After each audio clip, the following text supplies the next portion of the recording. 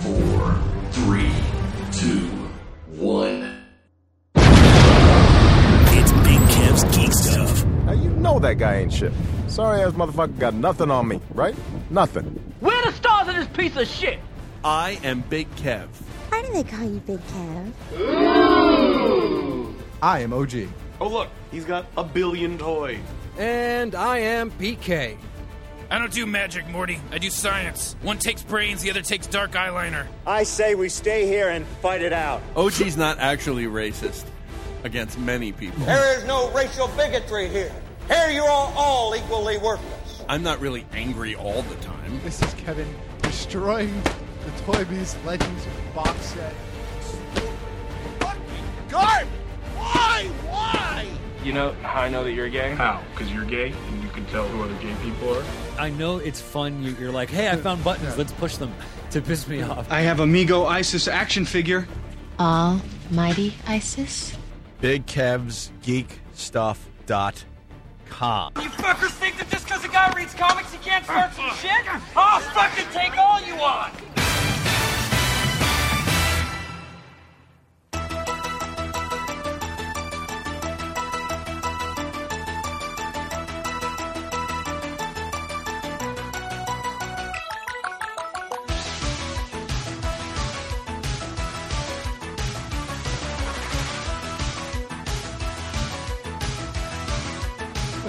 Hello, welcome to Big Kev's Geek Stuff.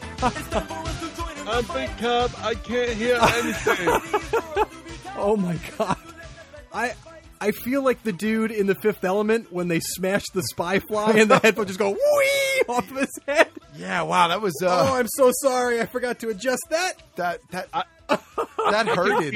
I can feel OG's pain in Hawaii. Oh, That hurted. wow. I feel violated. I am awake. All right, so Will says even he heard that. Damn. Maybe there's a way we can figure out how to make that audio work for me on the feed. There you go. All right, so very quickly, this is episode 508 of Geek Stuff. We don't have a title for it yet, but I want to quickly, super fast address Instagram. Yes. Between last week and this week, I tested, double tested, and triple tested Instagram. I did it on my personal account. I did it on the Geek Stuff account. And I did it from my the Geek Stuff OG account, and I tested it with two different people, and we have the same exact problem that we're having with Big Kev, where we'll have audio for a little bit, the audio will drop out, the video quality will completely drop out, it'll just completely freeze and die. I want to say that I tried it here from this studio, and I also tried it from another location where I had access to Wi-Fi, just to make sure that it wasn't unique to this space, Right. And no, Still the same deal. So that's an Instagram. That's problem. an Instagram issue. That's not a Geek Stuff. Well, it is a Geek Stuff problem, Yeah. but it's not something we can address at that level. That's a programming issue of some sort. So here's the workaround. The workaround is I've been toying with the help of Mikey Bis Prime. Yes. I've been working with him a little bit because Google and YouTube are now linked. I guess they own each other. One of them owns the other one. Google owns YouTube, right? Yeah. So what you can do is you can start a private Google Hangouts conversation. Oh. And bounce it, a video conversation, and bounce it to YouTube, and then lock the YouTube video down so the only people streaming that have to have a link to do it. Gotcha. So what I might be able to do, and I'm just testing it a couple more times because I want to make sure that it works remotely. But what I think we're going to try that as a workaround. Now, does that mean that patrons that are in to watch that stream are they now in that video stream and potentially interacting with the show? Like, do we have to figure out a no on that too? No, because I believe you can mute. I think you can mute select users. Gotcha. Because we want to be able to have their feedback, but obviously we don't want to have everybody people, talking and chiming in too verbally. So that could be chaotic. That Will is very distracting. Yes, extremely. I mean, he's a beautiful man, but he's very distracting. And PK, could you turn somewhat slightly to your right and press the accept button? I see you. So tonight we've got some very exciting things lined up for you. In addition to the news, which we have, PK has some product. I have a little bit of product update for some of you. We also have 2 con reviews. West Coast Scott called in with his San Diego Comic-Con full coverage. It's a little bit post San Diego, but he always does a good job with his reviews, and so we're going to run that during the show.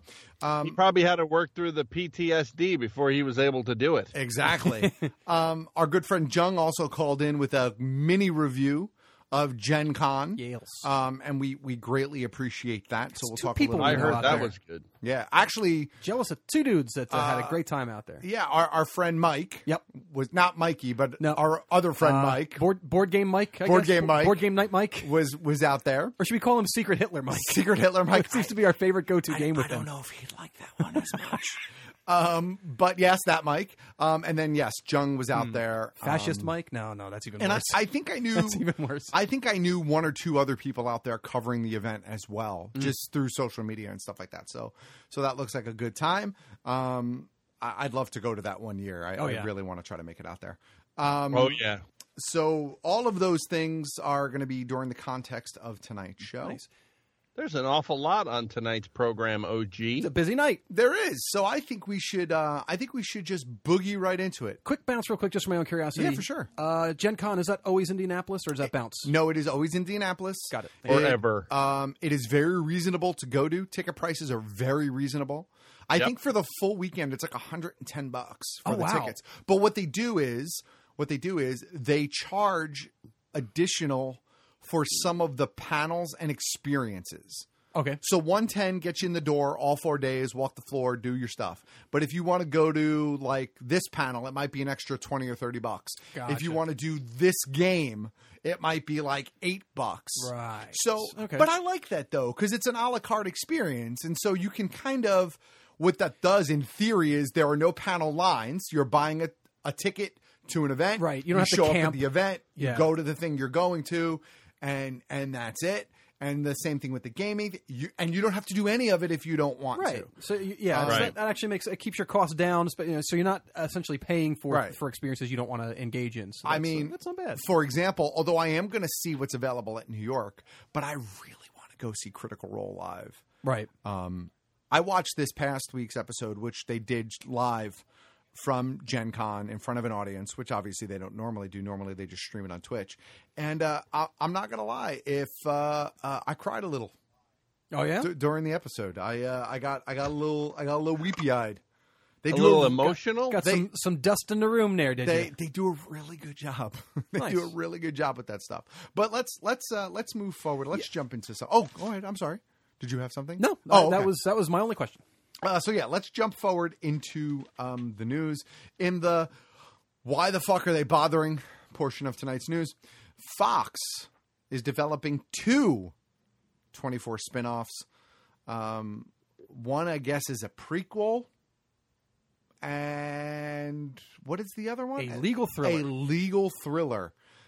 That will be set in the 24 hours ticking down until a prisoner's execution.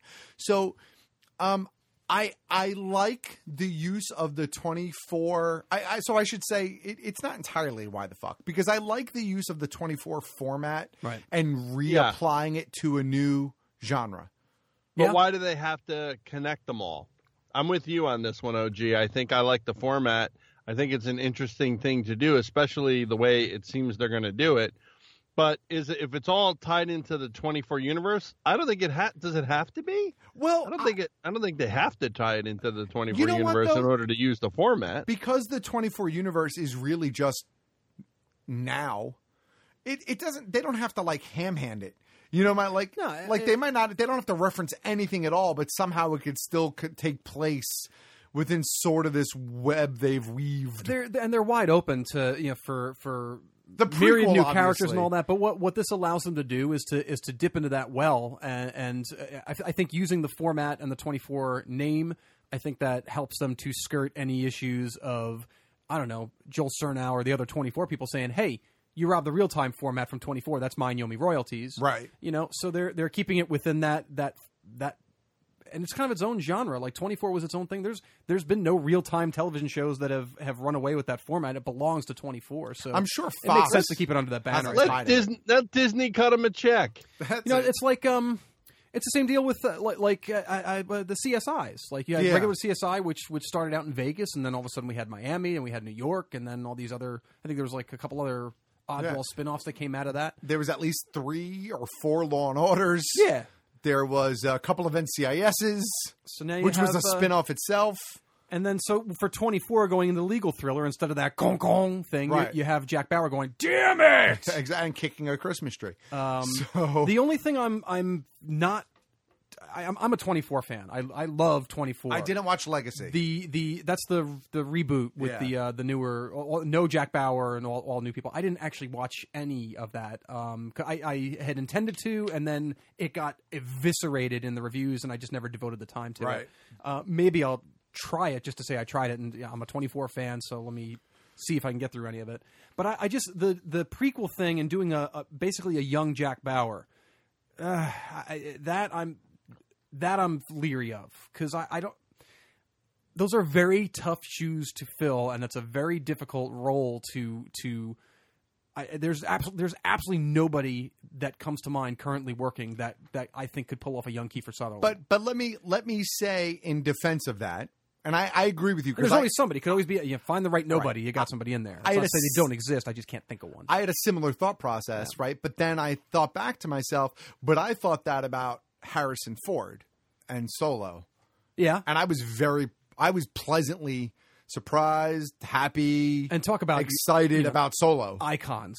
Right, exactly. So really, if you have somebody that's that slightly carries the more nuance. of an icon than Jack Bauer in 24. Yeah, but I mean that's what I mean. And like I agree with you. I always have that hesitation. Right. But having now experienced Solo, it's like I have that hesitation, but there's a footnote.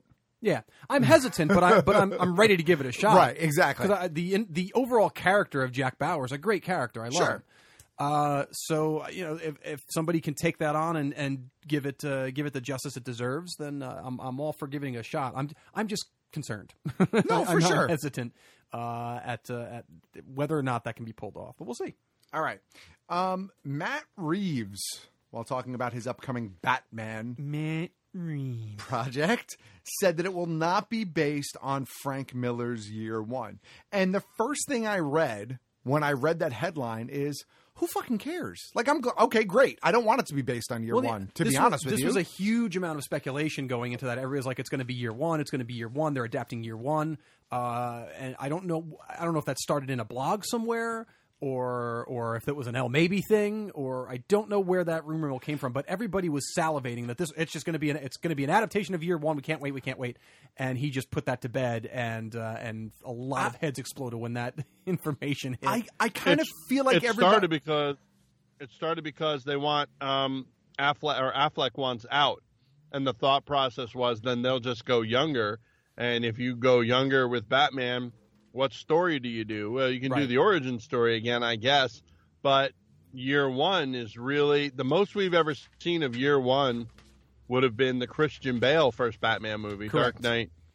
Yeah, whatever. Which is why it'd be crazy to do it now. Like we essentially have a cinematic Year One. There's no need to do an origin anymore. So here's the thing, though. First of all, and you have to read what he says carefully. But at this point, I mean, Warner Brothers hasn't followed any actual comic book story.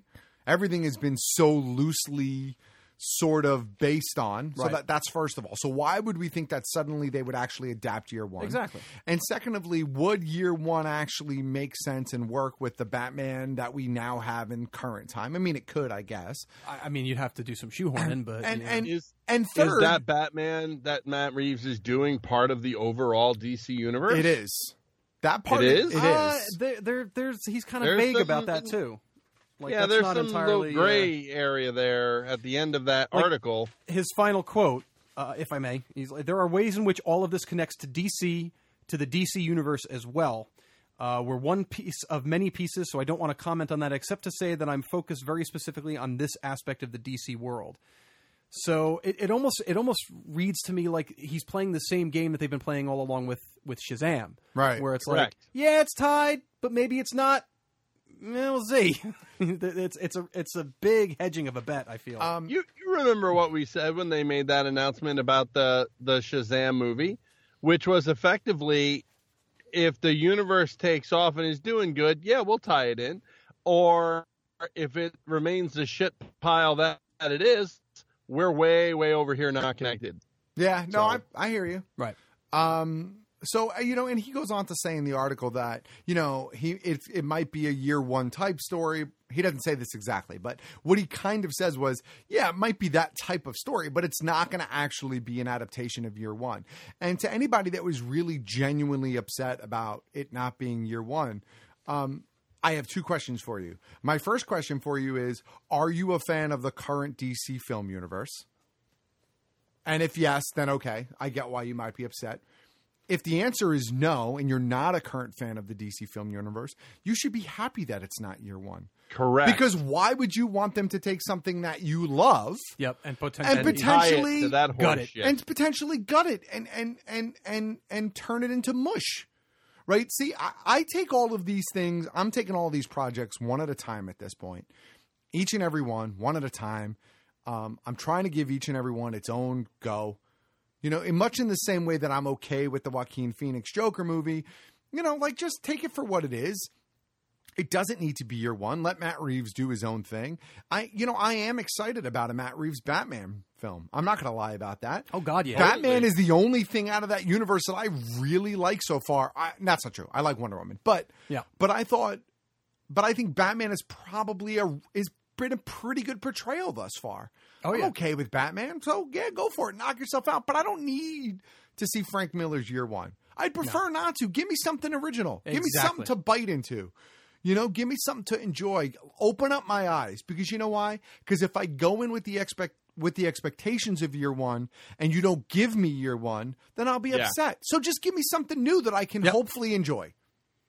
Yep. Right? I mean, that's it. Get that. Erase the potential for headcanon. Because as we've talked about on this show plenty of times, headcanon is the worst thing you can have nowadays. It's the worst thing you can have. This is what I love about how Marvel has established this unprecedented universe of theirs, where it's people have been a lot of complaints. We've seen them as far ahead as Ron, for God's sake, and even Infinity War. Well, this isn't like how it happened in the book. None of this has been like how it's happened in the book. The Marvel Cinematic Universe is very clearly its own reality of these Marvel characters. So yeah, I agree. We don't need adaptations of these books. We have the books. Right.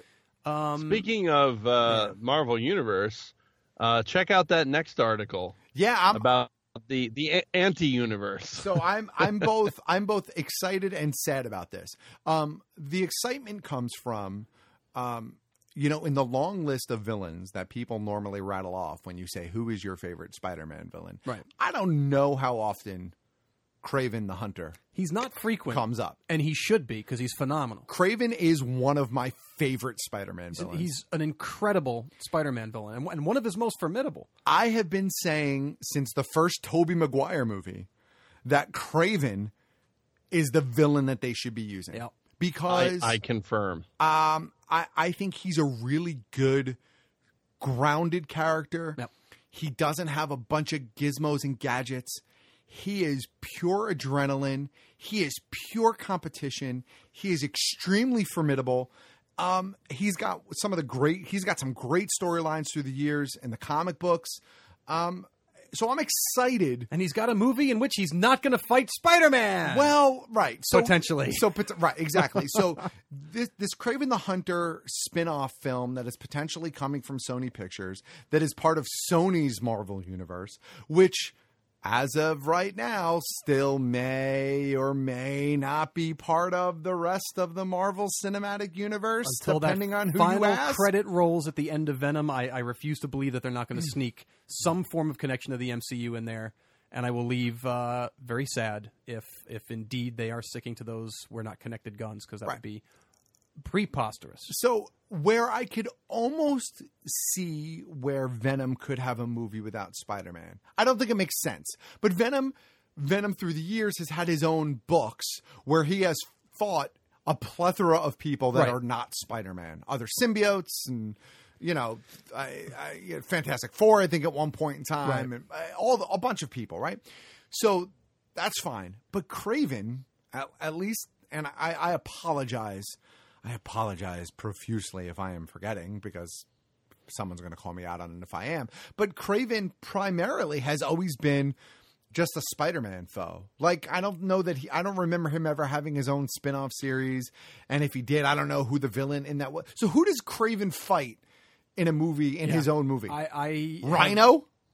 Yeah, I have no. He's going for the horn, right? Like, who does Scorpion? Yeah, right, exactly. But except that Scorpion has already been introduced in the MCU. That's right. Yeah. So unless you're going to pull him over, you can't go Scorpion.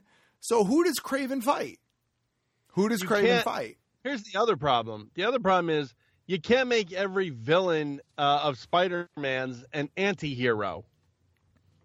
No, and certainly not Kraven. There is nothing redeemable about Kraven. Not one Not thing. ever through the years. Not one thing. There have been times where the Vulture has been redeemable when they've toyed around with his daughter being sick and all that motivational shit. There are times where Doc Ock has been somewhat redeemable through Superior Spider-Man and some of that and they other handled stuff. both of those well in the films too. Venom has always sort of been a weird anti-hero. Yeah. Even in his origins, he sort of had this weird affinity for the innocent, just not Spider-Man. Like, Kraven, at least Kraven as far is as I can villain. remember, he has never been, there's been nothing redeemable about him. He is a villain with a capital V. Exactly. The end. Yeah, Goblin as well. Like the original Green Goblin, I don't think there's anything that's ever been redeemable about original Green Goblin. Like just Kraven is just a bad guy. Yep. So who is he fighting? Is he fighting another hero? Is he fighting? Are they going to introduce like Silk? Is this where Silk comes into play? Right. Although we've heard that Silk might be making an appearance in one of the other Spider-Man movies. So I don't know where they go with Kraven. I don't know where they go with Kraven. So I'm excited. I'll tell you one thing. Probably part of the issue of bringing him to film is how do you make those slippers work? No, look, you just adapt them nicey nice. Give them No, it's fine. Some good boots and a big knife, and you're fine. There you go. All right, so let's move past Kraven. Work for Crocodile Dundee. There you go. That's what I'm screaming. Alf. There is an Alf reboot currently in development over at Warner Brothers TV. This is amazing that we're going to spend time talking about this. I love it. So here's why we're going to spend time, because I almost didn't put this on the prep sheet. I almost glossed over it, right? Because my initial reaction was, really, Alf? But then I thought about it, and I'm like, well, in a time where we talk about the effect of aliens in our culture on every level, right, and how we treat them, and the comedic outlet that Alf can provide, I could see Alf being rebooted. I'm okay with it. I think that'll fly. There's a huge problem with all of this, though. What? Because Paul Fusco wants to put this together. He's the original puppeteer and voice of Alf. Okay. And once that show gets underway, it's a matter of time before folks on Twitter alerts Warner Brothers Television, and I guess maybe NBC again if they're the ones that are running it, of a certain little clip of Alf on YouTube from behind the scenes. Yeah. Wait, have you ever seen this or not? No. It's the end of Alf. He'll be fired immediately. There's behind the scenes. Just look up "racist Alf" on YouTube, and it's legit behind the scenes footage of Paul Fusco. He's dropping the N-bomb right and left behind the scenes. It's unnerving because it's Alf. It's actually Alf. And the first time I heard that, it was honestly devastating because I watched Alf as a kid. But it's all it's going to take is somebody's going to call that archive to the attention of Warner Brothers, and the show's over anyway. So we'll have it briefly. I'm good with your plan, OG, in this day and age, and aliens and so on and so forth, and that kind of thing. Only way I'm watching this though is if Yakov Smirnoff is the co-star. Oh look, What a country! I'm not gonna lie. I was always a fan of Alf. Even the cartoon that took place on Melmac. Remember? How are they going to get around Alf eating cats? Is that going to be a problem? I mean, yeah. Is that not PC? That could be a thing. I don't know. I don't know. Yes, right, exactly. Will says, in that case, Small Wonder could be redone. There you go. Any of those shows could be. Third Rock from the Sun could come back. Small Wonder has been rebooted. They call it Westworld now. That's right. Wow, that's all right. Good. In Soviet Russia, geek stuff you. Yeah. Here's something. Here's a little something that I'm actually very, very excited about. Yeah. Mainly, the name tied to it alone's got me going. Animal Farm, from Andy Serkis, an Animal Farm film from Andy Serkis is coming to Netflix. I call shenanigans. Why? Because where is the Watership Down movie? Okay, look, I mean, I understand that that's its own thing, but who knows what happened with that? That died somewhere. I wonder if it's still on their production sheet. It's still supposed to come out this year. Something must have happened. I wonder if there was a problem with the rights or the family. But that said, I'm going to just read one of Andy Serkis's quotes. Or do you want to read it, PK? Do you have it there in front of you? Is it the We Are Incredibly one? Yeah. We are incredibly excited to have finally found the perfect creative home in Netflix for this extraordinarily zeitgeist work by George Orwell.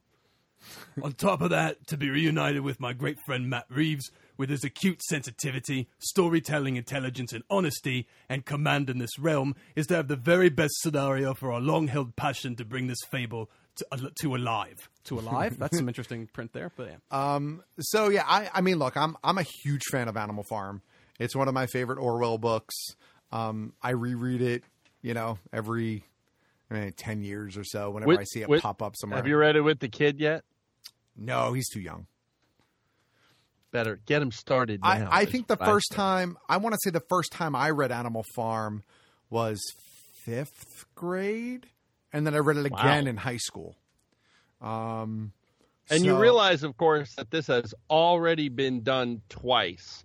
Once as an animated film from the 40s. Yep. Maybe the 50s.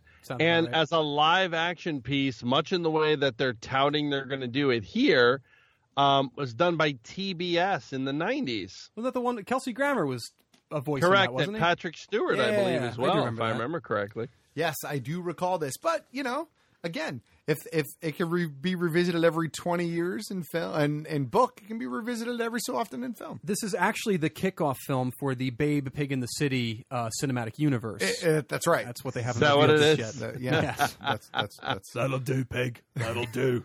All right. Is that even how Andy Serkis sounds? It might be. No, it isn't. But I just let it go. Here's something. I'm skipping that next one on there because we're running a little bit long and it's really not that important. But the next one is very important as far as I'm concerned. Oh God, yes. This goes back to our intro music. Yes, coming in September through Fathom Events. I'm really going to try my hardest to go see this. Yep. The 1986 Transformers film is coming back to theaters. Transformers the movie coming to theaters Thursday, September 27th at 7 p.m. wherever you might be. That's I'm looking at a birthday gift to myself. For this particular Fathom event. Yeah, they've already gone on sale. Oh shit! I hope it hasn't sold out. Probably not. But I want to go see that on the biggish screen. That'll be a treat. That'll There's definitely be a treat. You can take the boy to. That's when I can. And he's actually seen it already. He was young. He might have only been 3 or so at the time, or 4. But those are as young Frodo refers to those. Can we watch Daddy's Transformers? Nice. Daddy's Transformers. Right. Well, because he watches or he watched Rescue Bots. Right. He watched Prime. Is it really Daddy's Transformers though? If you were in your later college years when this movie came out? Yep. Anyway, here's another one that just doesn't need to be made because I kind of feel like this movie itself is already a prequel. Yeah, I don't to a life lesson, right? Am I mistaken? So Fox is developing a Sandlot prequel. I don't get it at all. I would sooner. expect a Sandlot reunion film. That would make more sense, right? Like the kids, see where they're at this like point. the kids of the original members of the Sandlot, et cetera, et cetera. What are they going to be in preschool? Yes. I'm sorry. I just looked in the chat room and Will said Babe becomes Spider-Ham. Spider-Ham. Yeah, we were all.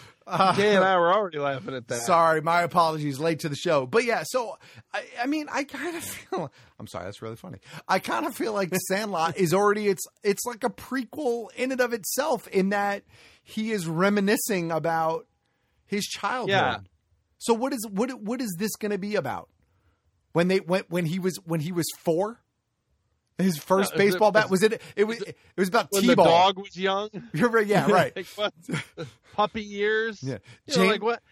It just doesn't make any sense. Here's a really classic example though of a studio who sees that a movie so many years later still has a big, huge fan following, and they think stupidly that they have to do something with it. You know, they have to capitalize or monetize it in a new way because they can't just leave it well enough alone. Now, that said, I wouldn't mind at all, like PK said, I think it was PK said this, that if it was a reunion film, where are the characters 20 years later or something like that? That makes sense. And, like the second part of it is where those characters 25 years later or whatever it is. That makes sense. But to do a prequel to The Sandlot just doesn't make any sense. That's like doing a prequel to The Little Rascals. Right, exactly. You know, like it's like doing a prequel to Stand By Me. So we should mention quickly that there have been 2 additional Sandlot films that were direct to video, but neither were direct sequels. Both of those films followed different sets of kids each time. Yes, and both of them sucked. Well, yeah, they went direct to video. So I don't know why Fox is fucking doing this. I hope Disney scraps it, to be quite honest with you, but we'll see. All right, we have a couple more things, so let's try to blow through them quick, and then we can move on with our lengthy second segment of the show. Margot Robbie's Birds of Prey movie has announced its villain. The foe is going to be Black Mask. Now, for me, this is, again, a double-edged sword. I happen to like Black Mask. Right. I think he's an interesting villain. I liked him in the comics. I liked him in the video game series. I even liked him. I'd go so far as to say, brace yourselves, folks. I even liked the version of him that they did on Gotham. Wow. Might be one of the only things I could say I liked about Gotham. Damn. Write that down. Write down the timestamp Mark the time, of the day. 6:34 p.m. Hey, would you like to call in and make fun of OG for liking something that came out of Gotham? Give us a call at the GVM line. 201-730-BKGS. There you go. Are you kidding me? Are you seriously kidding me? No, seriously, his one or two episode run on Gotham was actually halfway decent. Look, one of the biggest problems that Gotham had, I mean, there was a lot of problems, but one of the biggest problems was their main villain was the awful, terrible Jada Pinkett Smith as Fish Fuckface, whatever her character's name was, right? It should have been about, honestly, that entire show should have focused on Penguin and then Riddler. That should have been their 2 major villains. And they peed all over Riddler waiting to develop him. And they kept on sidelining Penguin for fucking Jada Pinkett Smith. Ugh. Anyway, so the 1 or 2 episode storyline with Black Mask I thought was pretty good. So here's the downside of this to me is, first of all, I don't feel like I need a Margot Robbie Birds of Prey movie. Second of all, I am still concerned that they're saying that she is going to headline the Birds of Prey movie, and I am still concerned that they are going to somehow make her a Birds of Prey rather than the main villain. We don't. She's the villain. No, that's what the article says. Oh, does it say that she's the villain? I read this article. I don't remember. I must have missed that. Where does it say that? Birds of Prey style project was initially announced ahead of the release of Suicide Squad, developing the film with Robbie's Harley Quinn as the villain, and featuring a number of female DC characters. Oh, I've read this 2 times tonight, and I must have missed that. All right, well then, I look, anything as a follow-up to Suicide Squad is still, but I'll give it a chance. I thought. I didn't read that originally, so I apologize. So I guess it'll be interesting to see who they include in the Birds of Prey then. I mean, presumably it'll be Batgirl. Huntress. And Canary? Barbara Gordon? I don't know. Canary? It could be Canary. It doesn't say really, does it? No, it doesn't. But I mean, I would think. I mean, traditional birds of prey is Huntress, Batgirl, and Canary. So I would think that's at least your kickoff point. Where they go from there is, I guess, up to anybody. But we'll see. What do we have here? Okay, good. We have two things that tie together, and then one thing that's separate. So let's do the separate thing first, and then we'll do the tie-togethers. Okay. Patrick Stewart is going to be the lead in a new Star Trek series. Yes, he is returning as Jean-Luc Picard. Size the truck was. Oh, the truck of money. He's been talking about this for a while too. So I remember 10 or so years ago. I feel like he had talked about if given the opportunity to return to that role, he would revisit that role. So now we got an old man Jean-Luc happening. Every time they talk about bringing Star Trek back in any form, he's the first person they go to. It's been that way for years. He is always the first person they go to. Like, I don't think this is a contractual thing. Like, I don't think he has the first right of refusal or anything like that. But what I think is that they always go to him first. You can't deny the popularity, one, of his Jean-Luc Picard character. Two, you can't deny the fact that he is a huge presence in the geek community between Star Trek and Professor X. Fame and fortune and all those things. You can't deny both of those facts. From a box office or a bankable standpoint, you got to ask Patrick Stewart first. For sure. And I just think at this point, whatever his conditions were for coming back and what is presumably headlining this new show, they must have said yes to whatever it is he wanted. If he wanted a comfy chair, and he wanted, 10% of all proceeds of the show to go to helping, dogs find homes or whatever. They gave him whatever he wanted, and well deserved. Let me ask, where does Discovery take place? In space. In the Star Trek timeline. I know that it is separate from the film universe, but where does it take place in, like, the TV universe? It's prior to the original series, correct? Prior to Captain Pike and all that? I don't know. Is it? I believe so. Okay. I have not watched a single episode, so I can't speak to that for certain. But. So, I mean, I've never seen a single episode of The Next Generation. It's not Kelvin timeline, PK? I don't know which timeline it's in, but I believe it takes place before all of that. It may take place in the Kelvin timeline eventually. That could... But we can try to figure that out. All of this. In the meantime, while he's searching, there's a great quote from Patrick Stewart, which I'll read for us as well. It goes, I will always be very proud to have been a part of Star Trek The Next Generation, but when we wrapped that final movie in the spring of 2002, I truly felt my time with Star Trek had run its natural course. It is therefore an unexpected but delightful surprise to find myself excited and invigorated to be returning to Jean-Luc Picard and to explore new dimensions with him. So yeah, was Sir Patrick sick when he made that quote? That's his voice, isn't it? That's how it goes. He had claw disease. So Star Trek Discovery takes place 10 years before the original adventures of Kirk and Spock. Oh, okay. All right. Whereas this new show, I knew a thing. I'll figure that out. Yeah. Whereas this new show will be the further adventures of Jean-Luc Picard. I don't believe that's the official title. No, but that's when it will take place after The Next Generation. So, am I wrong, PK? Do you remember the end of? I'm not asking OG because I know he's never seen anything. But did Picard? Did he retire at the end of the series, or am I remembering that wrong? I don't. Or am I think, or was it the episode that they looked a little further into the future and Geordi had his eyes back and. Like, I think they were visiting Picard in his stately Wayne Manor or something. Am I remembering that wrong? I unfortunately, I don't recall. It's been so long since I've seen the finale of the show. In fact, I haven't seen it, I don't think, since the first time it aired. So details like that escape me. But as far as where he landed in the film franchise. The final one was the final Next Generation film. It wasn't Insurrection. Insurrection. Was it? Or no, it was after that. The Tom Hardy one. Nemesis was the Insurrection came after Nemesis, didn't it? No, Nemesis I think was the very last one, and how that wrapped up with Jean-Luc, I am not entirely sure, but okay. And to be honest, how the timeline is affected now with the Kelvin timeline is in existence. It's really, I mean, they can do literally anything and say, oh yeah, this is in this time frame. Maybe that's the show. Maybe they explored Picard. Maybe they explore Picard et al. In the Kelvin timeline. Yep, could be.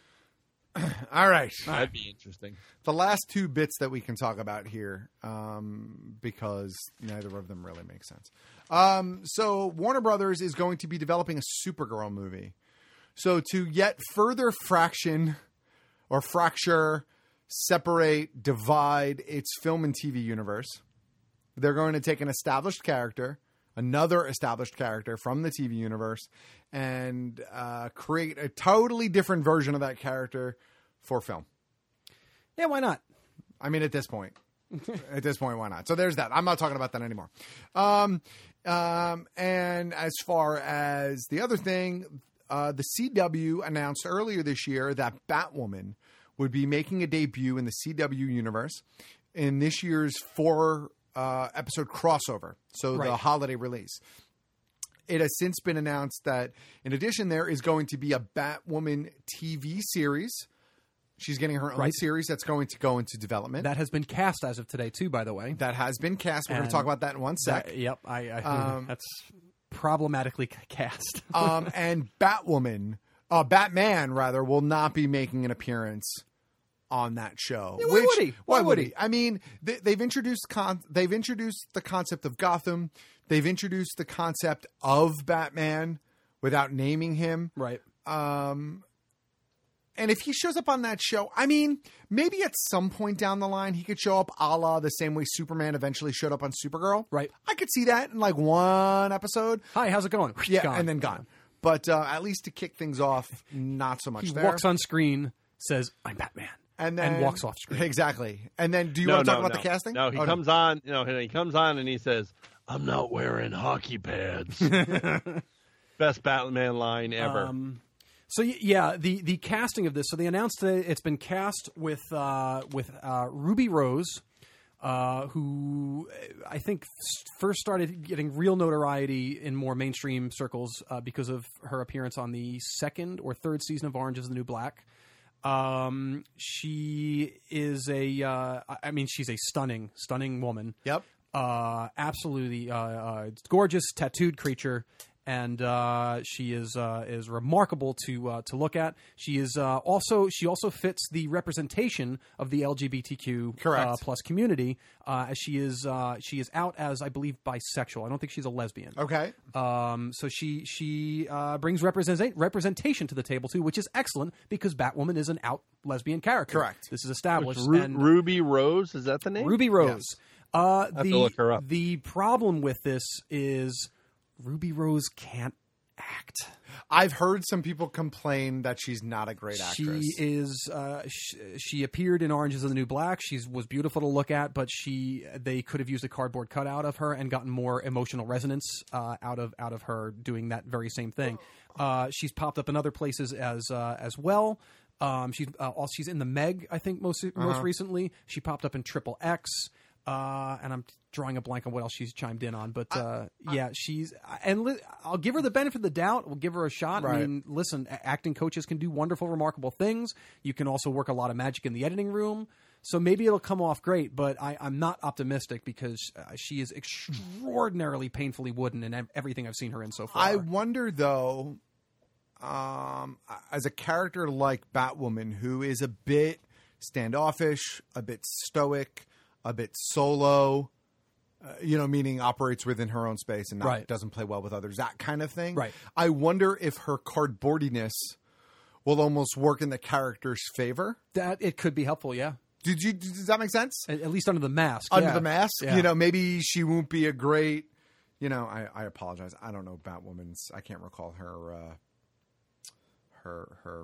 her alter ego? Jesus fucking Christ, I'm drawing a blank on it right now. Kate Kane. Sorry. Yes. Kate Kane. So maybe it'll work in that regard. I don't know. With the exception of Legends of Tomorrow, I'm not watching any of those CW shows anymore, although I probably will check out the 4-episode crossover because those tend to be a little bit fun by themselves, and so I might be able to stomach that. You're not even making your way through Arrow anymore? Oh, no, I quit Arrow. I quit Flash, I quit Supergirl. Legends of Tomorrow is the only one. And and that's partially because Constantine is still on it as a regular, and I actually enjoy that show as opposed to all the other fucking shows. So I'll give her a shot there, and I'll see how it plays And out. Mark Pedowitz, who's the president of the CW network and overseeing the shows, he confirmed all this today about Batman not appearing and clarified the position about Batman's place. He's quoted as saying, "There's no discussion about a series. Batman already exists in the Arrowverse because last season Oliver Queen mentioned his name at one point, and Batwoman, if the series goes forward, lives in Gotham. But there's no plan at this time to have Batman appear." And there that's is. Mark Pedowitz. But speaking. you know what, though? Again, I'll harken back to Supergirl. If you remember, there was no chance in hell that Superman was going to appear, and then all of a sudden they cast that guy Tyler. Who by the way was brilliant as Superman. He did an amazing job as Superman. And he appeared a couple of times on the show. So who knows? Maybe Batman down the line eventually. Yeah. Sure. I did read one website today. There's a website that I have blocked from appearing on my Facebook feed. Okay. Because people that I know and like this website and like to link to this website a lot. And I find this website really aggravating. So it is not LMAB. No. So I accidentally clicked a link on this website today. I didn't realize where it was. And I got literally halfway through the first sentence and I realized where I was. And I did that. Back it up. Back it up. I did the Kool-Aid Man. Back it up. I did the Kool-Aid Man stepping back after crashing through the wall from Family Guy. Oh, yeah. But the halfway through the first sentence was they were really excited about the casting choice, that they had chosen an LGBT character. They were really upset that it wasn't also a person of color and that there was not enough diversity and then I looked at the address and I said, uh-oh. And I left. So I'm not going to say. I don't even want to say their name. No, but anyway, I like that you got it down to traffic. the word where you broke off. Yeah. So there is some other controversies surrounding this character. I don't want to spend a lot of time on it. I don't want to make any listeners upset for us addressing potential Twitter rage and ire. We'll leave that to itself. Yep. But there it is. Very good. So I think with that. Big Kev, PK. With that, yes. Anybody? Bueller? I don't know. Let's take a break. How about that? Want me to do it?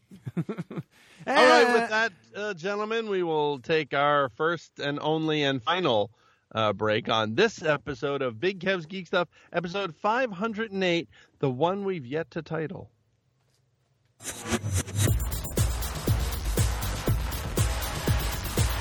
Ahoy, hoy. Welcome to Game Stuff. I'm your host, Coke Logic. After a long time in early access on PC, Dead Cells has finally been released on PlayStation 4, Xbox One, and Nintendo Switch. A side-scrolling hack and slash where you spend each attempt trying to pick up the best weapons along the way to defeating a boss. But each time you play is different, as the weapons and stage layouts are randomly generated. It's kind of like Rogue Legacy. Dead Cells is getting very high scores and very much worth checking out.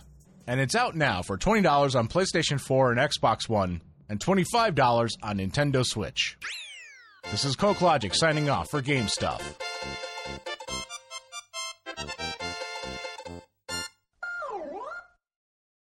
Build your own R2-D2, the ultimate interactive droid. Help me, Obi-Wan Kenobi. You're my only hope.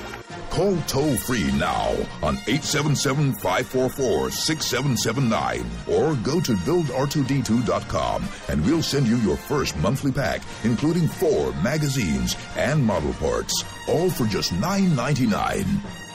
Your R2-D2 model comes complete with voice recognition, sensors, remote control app and camera, plus magazines packed with fascinating behind-the-scenes facts.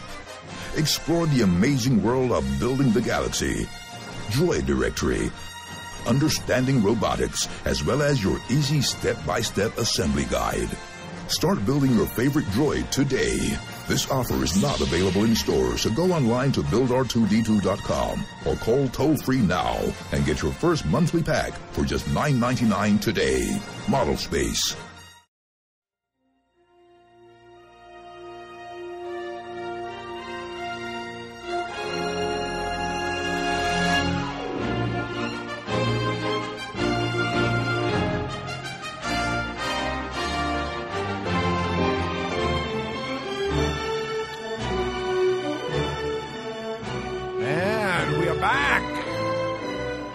Episode 508, the one that we have yet to name. The Further Adventures of Geek Stuff. I'm naming it now. Star Trek: The Next Bunch of Guys. Let's call it Old Flying Man. the Enterprise through the skies. All right. Geordi LaForge has no eyes. Old Man Geek Data Stuff. wants to be one of the guys. Of course, during the break, thank you for your lovely, awful rendition of life. So during the break, no problem. During the break, of course, we heard from our good friend Coke Logic. Briefly. We're going to be hearing from our friend West Coast Scott and our friend Jung as well, correct? Are we going to be putting the Instagram back on? It is on, sir. It is on. So, is it? Yes, Indeed. So yes. Don't forget, of course, we heard from our sponsor, Build R2D2, buildr2d2.com. You can check out all of the awesomeness that is this build-it-yourself electronic R2D2. It's a subscription service. You get a piece each month. It's a fantastic bit with the working lights and sounds and all sorts of app remote control and beautiful features. You have to go check it out. Give them a call if you'd like to subscribe. Yes, and you can reach them at 877-544-6779. And we know that they're moving forward with their next project. They've already announced it. We'll probably be talking about that again very soon. But for now... Oh, hell yeah. We're going to be talking about that a lot. But for now, stick with Build R2D2, buildr2d2.com. So again, thank you to them for being an awesome sponsor. Thank you to Coke Logic for Game Stuff. Let's go to Jung's Gen Con. Okay. Call. I think we can do that. Jung has his own Gen Con? He does. Nice. So it was Jung Con. Jung Con. All right. Here we go. Jung Con. Hey guys, it's Jung. I'm walking right now for day 4 at Gen Con. I'm basically running on fumes at this point, but I've had so much fun. I'm thinking that this is better than Comic-Con. Everyone's nicer. There's not as many people. It smells worse, and people aren't as attractive. But it's just been so much fun here in Indianapolis. So I recommend it to anybody. I'm burned out on panels. I'd never want to sit in a panel again. So today is just nothing but board games. Anyway, just thought I'd check in, say hi. Talk to you guys later. Bye. Nice. So I'm going to say that the most entertaining person on planet Earth to follow at a convention is Jung.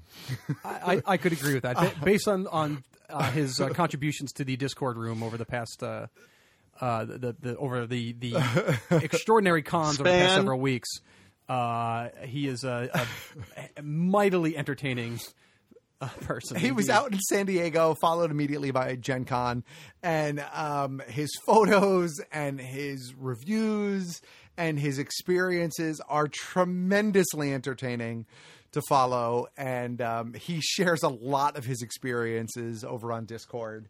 And we are hugely appreciative of him for being part of the Geek Stuff community, for sharing that with us, for calling into the show.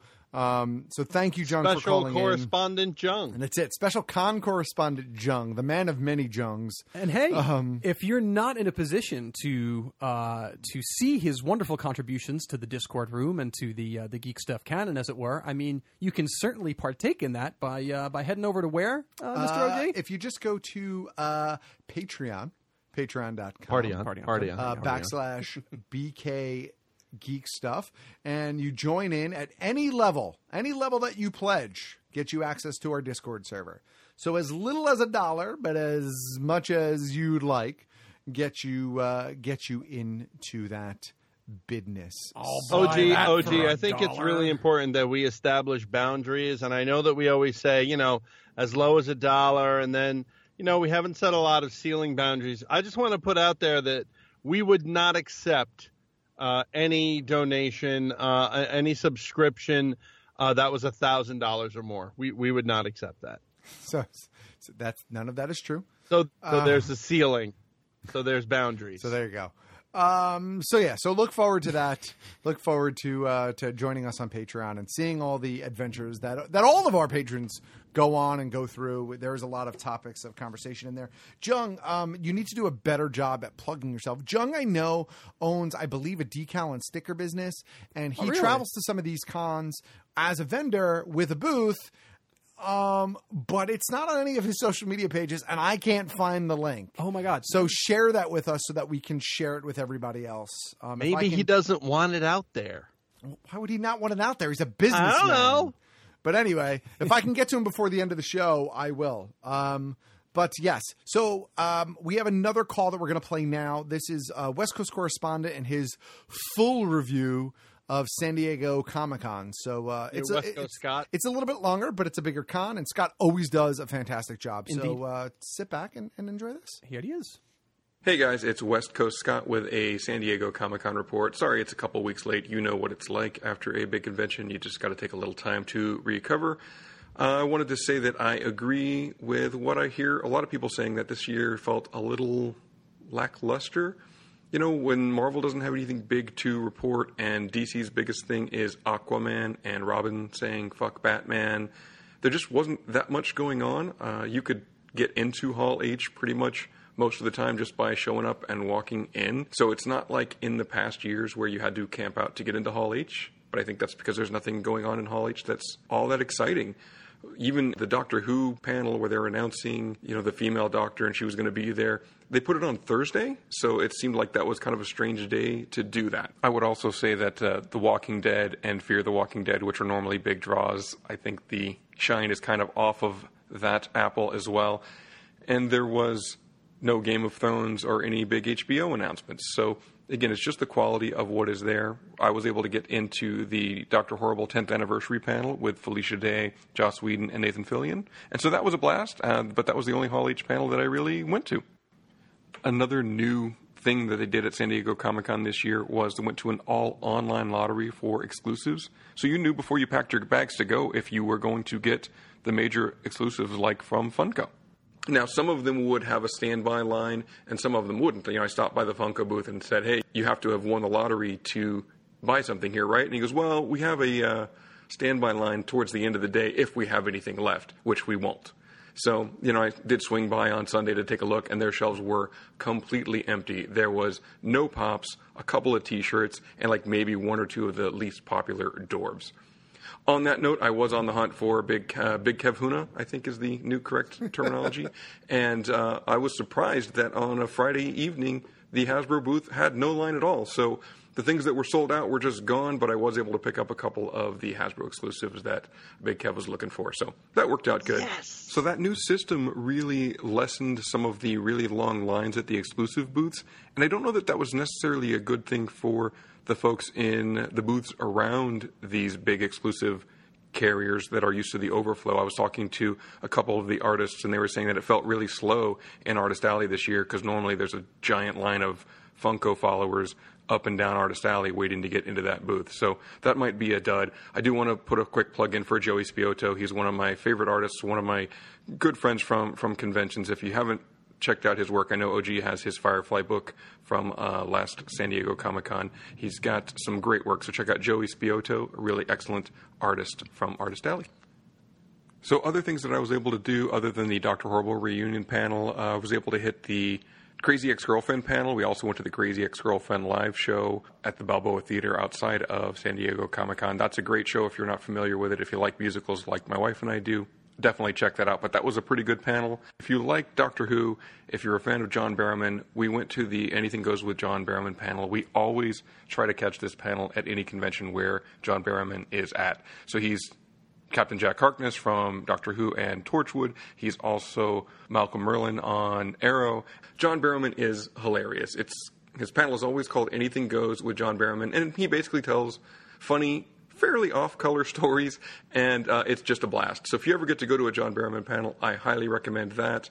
And as usual, there's a whole bunch of stuff going on outside of the convention that you did not need a badge for, and the lines for those were long as usual. The NBC's The Good Place took over a whole section of the Gaslamp area in San Diego. There was a Jack Ryan experience. Adult Swim had its whole section, as it always does, but I heard there was nothing new over there, and I didn't even get over to that. Another thing that's different is they will not let anyone who doesn't have a badge even cross the street to get to the convention center. So that blocks a lot of cosplayers who would hang out right in front of the convention, and also the inside convention prop policies have gotten so much stricter that any weapon type of prop has to be physically strapped to your body, so that can be a challenge for a lot of the cosplayers that put a lot of effort into it. So there's a lot of changes with Comic-Con lately. It is not as fun. My wife put it this way: I went into it with no expectations, expecting it to be a hassle and not all that much fun. So the things that we did were great, and it ended up being a pretty good time based on my expectations. Maybe the salad days of San Diego Comic-Con are behind us, or maybe these experiments will eventually make the experience a little bit better for those of us that are lucky enough to get to go. But anyway, I've already rambled way too long on this segment for my friends over at Big Kev's Geek Stuff, so I will sign off. But if you want to hear more, you can find my wife and my podcast, The Piecast, on iTunes. And until then, this is West Coast Scott at YMINCA on Twitter, signing off. Nice. I have no idea if that worked, but I shifted my headphones over to the Instagram. We both feed. had the same idea. So maybe that was audible for everybody in the room. I hope so. But great coverage. I know he feels like he rambles, but that's a really great coverage. He does. He always does a great job. That was really great. He always does a great job. So thank you again to West Coast Scott. We always appreciate your coverage. West Coast Scott is my hero. Very quickly, I was able to reach out to Mr. Jung, and I got the name of his company. Wait until you see where this company is located. So his company is called Cosmic Signs and Design. Okay. They're in South Dakota. You can reach out to them, cosmicsign605@gmail.com, if you'd like it. All right. And they're located in Wakanda, South Dakota. Wait, what? Wakonda. And nice. I looked up the zip code because I'm like, is that a joke? And it is not. That is a place in South Dakota. So wow. There it is. So yes, Cosmic Signs and Design. They do stickers and signs and decals, I believe. Cosmic Sign 605@gmail.com. If you need that kind of stuff, hit them up. Let them know we sent you just cause. Yep. And, show some love and support. I would love a vibranium sign. I think that'd be fantastic. They should ask them to make you one. It'll last forever. We will make your signs and stickers. All right. So we are running long as we always do, but I know that PK is chomping at the bit to talk about Detroit being human or become human. My God. And I want to hear him talk about it because I am really interested in this game. So PK, have at it. Well, here's the deal. Unfortunately, if you are listening to this show via normal means, if you're not a subscriber, a Patreon subscriber that is currently in the room with Instagram, Detroit Become Human for the PS4 is currently on sale, but that sale ends today, the 7th. As we're recording. So if you're in the room and you're interested in this game, it is on sale for a very good price. It's like $20 off. the $60 normal price. You can get that now through the PlayStation Store. With tax here in Jersey, came to like $42, and worth every single penny. I'm late to the party on this game. It's been released for several weeks now, if not a month or more. And this game comes to us from Quantic Dream. These are the folks that are responsible for Heavy Rain and Beyond Two Souls, which was the Ellen Page, Willem Dafoe game that came out, I believe, around 2012-ish. I could be off on that timing, maybe 2015.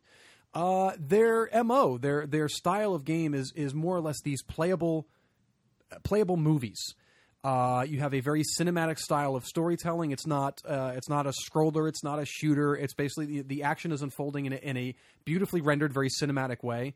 And they've been very good at this ever since Heavy Rain. Heavy Rain is rendered wonderfully. They have a great knack for they use motion capture with actual actors and fit this all together. So like Dragon's Lair. Sort of like Dragon's Lair, but certainly much more advanced than that. But it's definitely the same kind of idea where you have all sorts of branching paths that you can possibly go. Where with Dragon's Lair, it was you had to hit that remote, or you had to hit that controller towards the light at the exact right time and have him go to that path or die. Those are your two options. Skipping the laser disc to the appropriate place. Yep. Where we're at right now with Detroit is this unparalleled and unprecedented level of decision making and story angles that you can go to. Now I have a friend who is a fan of this as well, who has not yet picked up the game. Our buddy Jeff, the photographer. Yeah. He's interested in this as well, and he told me that there are like close to 1,000 some odd different possibilities that you can zip your way around in the world of Become Human. I played the demo, and what happens at the end of each chapter in Beyond Two Souls, and they do this in Detroit Become Human. You play chapters, and at the end of each chapter, there's basically a flow chart that breaks down the whole path that you just played, and it also shows you all these little locked passages that you could have hit. In Beyond Two Souls, you have like, oh, here's this moment. You could have done this and you could have done that. Here's another moment. You could have done this, you could have done that. It's like two options that could have happened in that thing, and that all affects the game as it goes down the line. In Detroit, the flowchart is so big, you have to scroll it through the chapters. So the options are insane. I played the demo of the very first chapter, which is called The Hostage, and it's a hostage situation on a roof where you play an android character who has to negotiate with an android character that's holding a little girl hostage on a roof. And they're right at the edge of the rooftop, so like if the snipers take him out, he's going to bring the girl down with him. Right. It's a whole thing. And I played the demo for this, and I had a certain outcome that hit with that that unfortunately involved the doom of my character. Of Connor, who I was playing, and then I played it last night. I started the game for the first time, played that same chapter, and had a radically different outcome, like insanely radically different outcome than what I had in the demo. So it's that level of that's crazy of flexibility you have in the decisions that you make and the route that this game can possibly go. It's amazing. It's absolutely amazing. It is stunningly rendered. It's the cinematics are absolutely beautiful. The renderings of the characters and there's emotion in their faces. Like it's not just dead 3D rendered video game characters. You can catch genuine flickers of emotion in these android characters as well. It's stunning. It moves so smooth. And what I said before the show, leading into this was a. This really is the 2018 modern evolution of what Choose Your Own Adventure is. Sure. You're making these decisions. Do you tell them this character forcefully? Are you sympathetic? Are you establishing trust? Are you telling them the truth and just telling it like it is being fact-based? And you choose one of those four things, and the adventure unfolds based on how you choose it. And certain decisions you make impact the overall game as well, and things that happen later as you get towards the end game. There is no the other angle to this is there's no losing really in any of this. You play through the game and you play through the story, and whether you fail at certain challenges or succeed at certain challenges, you make certain decisions that are maybe not the best ones as you go along. Right. It just guides the story. So every time you play this thing, you are just receiving a different version of the story. That's crazy. And so there's really no losing, there's no end game, there's no points to it. You're just getting a cinematic story. It's an amazing experience. That's awesome. I stayed up way too late playing this last night because once you start a chapter, you can't stop it. Yeah, There's just no way. But I can't recommend this game enough. And to be honest, I'm glad I paid the sale price for it. But to be completely honest, I'm also kind of regretting I wasn't in on this thing on opening day because it's worth every penny of a $60 price tag too. That's how engaged I am by this game. So Quantic Dream, I think, has established what has become my favorite console gaming experience. I enjoy the Battlefront stuff that I've played. I enjoy the shooters and the VR stuff I set separately from itself as well. From a video gaming standpoint, just a standard, got a controller, I'm looking at a screen, video game experience. Right. What Quantic Dream produces with these narrative adventure sort of things, there's nothing like it, and it's my favorite thing to play when I'm not doing VR or watching movies on a PlayStation. I'll see if I can justify swinging it. But if I can, I'll try to grab it tonight. If not, I'm sure I'll get it at some point down the line. Either way, I can't recommend enough. The price is good, I guess, through to midnight tonight for that $20 off. But I seriously, I can't tout this game enough, and it's worth it at $60. It's worth it at $40. It's worth it whatever you spend on it. It's a very enjoyable experience, and I'm if I'm a quarter of the way through it, I'm a long way through it. And then when you're done, you just go back and do it again, yeah. And then deliberately make different decisions and see where the story takes you, see what other possibilities exist. It's almost infinitely playable. Replayable for for us to just see where those decisions lie and eventually fight your way to winning, unlocking all of the trophies that are involved in the game. And good luck to you to go pursuing that one. It sounds amazing. I know I've heard nothing but good things since it came out. I remember being in a GameStop when they were demoing it, and it looked beautiful. Yeah. So I'm pretty excited to check it out. And it's a great sci-fi story. It's a good solid futuristic tale. Can't recommend it enough. Nice. Good shit. All right. With that, I was going to say, I think that wrap-up music is ramping up. Wow. So don't forget, you can find us online each and every week over at bkgeekstuff.com. You go to facebook.com/bkgeekstuff. You can go to patreon.com. Party on, sir. Party on. / people are starting to call it Party On. I love it. Now. I love it. You can go to patreon.com /bkgeekstuff. No donation is too small. Every single donation is tremendously, hugely appreciated. Patreon has switched its format for us now, so pledges are actually go through the day you pledge. So if you pledge today, that's new. It helps us today. And it helps us all towards getting towards New York Comic Con and everything else that we have going on down the line. So we ask you to consider that at whatever level you're comfortable with. Even $1 gets you into Discord. It's a lot of fun. I promise you, it's a lot of fun. Discord's to hang a good out time. In that room. And I apologize. Because I mentioned this before the show. I am not as active as I used to be in the Discord room with just typing and chatting and talking, but I love reading it. Like I stay on top of what all you guys are saying, so it really is it's a fun room. We got a really good crew in there. I will say I am about a minute away from taking a flight to LA to kneecap Mikey for not popping in there more often. Because 9 times out of the 10, the conversation that I'm having with him privately is shit that it's mirroring the conversation we're having in Discord. Right. So this is a warning to people. If you're a Patreon, if you're a Patreon member, but you don't actively participate in Discord, just know that when I see you, will come and kneecap you. I might Tanya Harding you. I'm just putting it out there. I'm just putting it out there. A la Jay and Silent Bob. Exactly. So don't forget, of course, on social media, I am Geek Stuff OG across all of the social media platforms. I am Big Kev GS on the Xbox, and I'm BK Geek Stuff everywhere else. And I am K. Robert Marlowe on Twitter and Instagram, and Flick Dude on the PlayStation Network. Flick Dude. So there you go. Thank you again for joining us. And I guess with that, Big Kev. With that, OG, we will bring this episode of Big Kev's Geek Stuff to a close. Episode 508, the one we never really named. The way we end some episodes by saying, troll the respawn, Jeremy.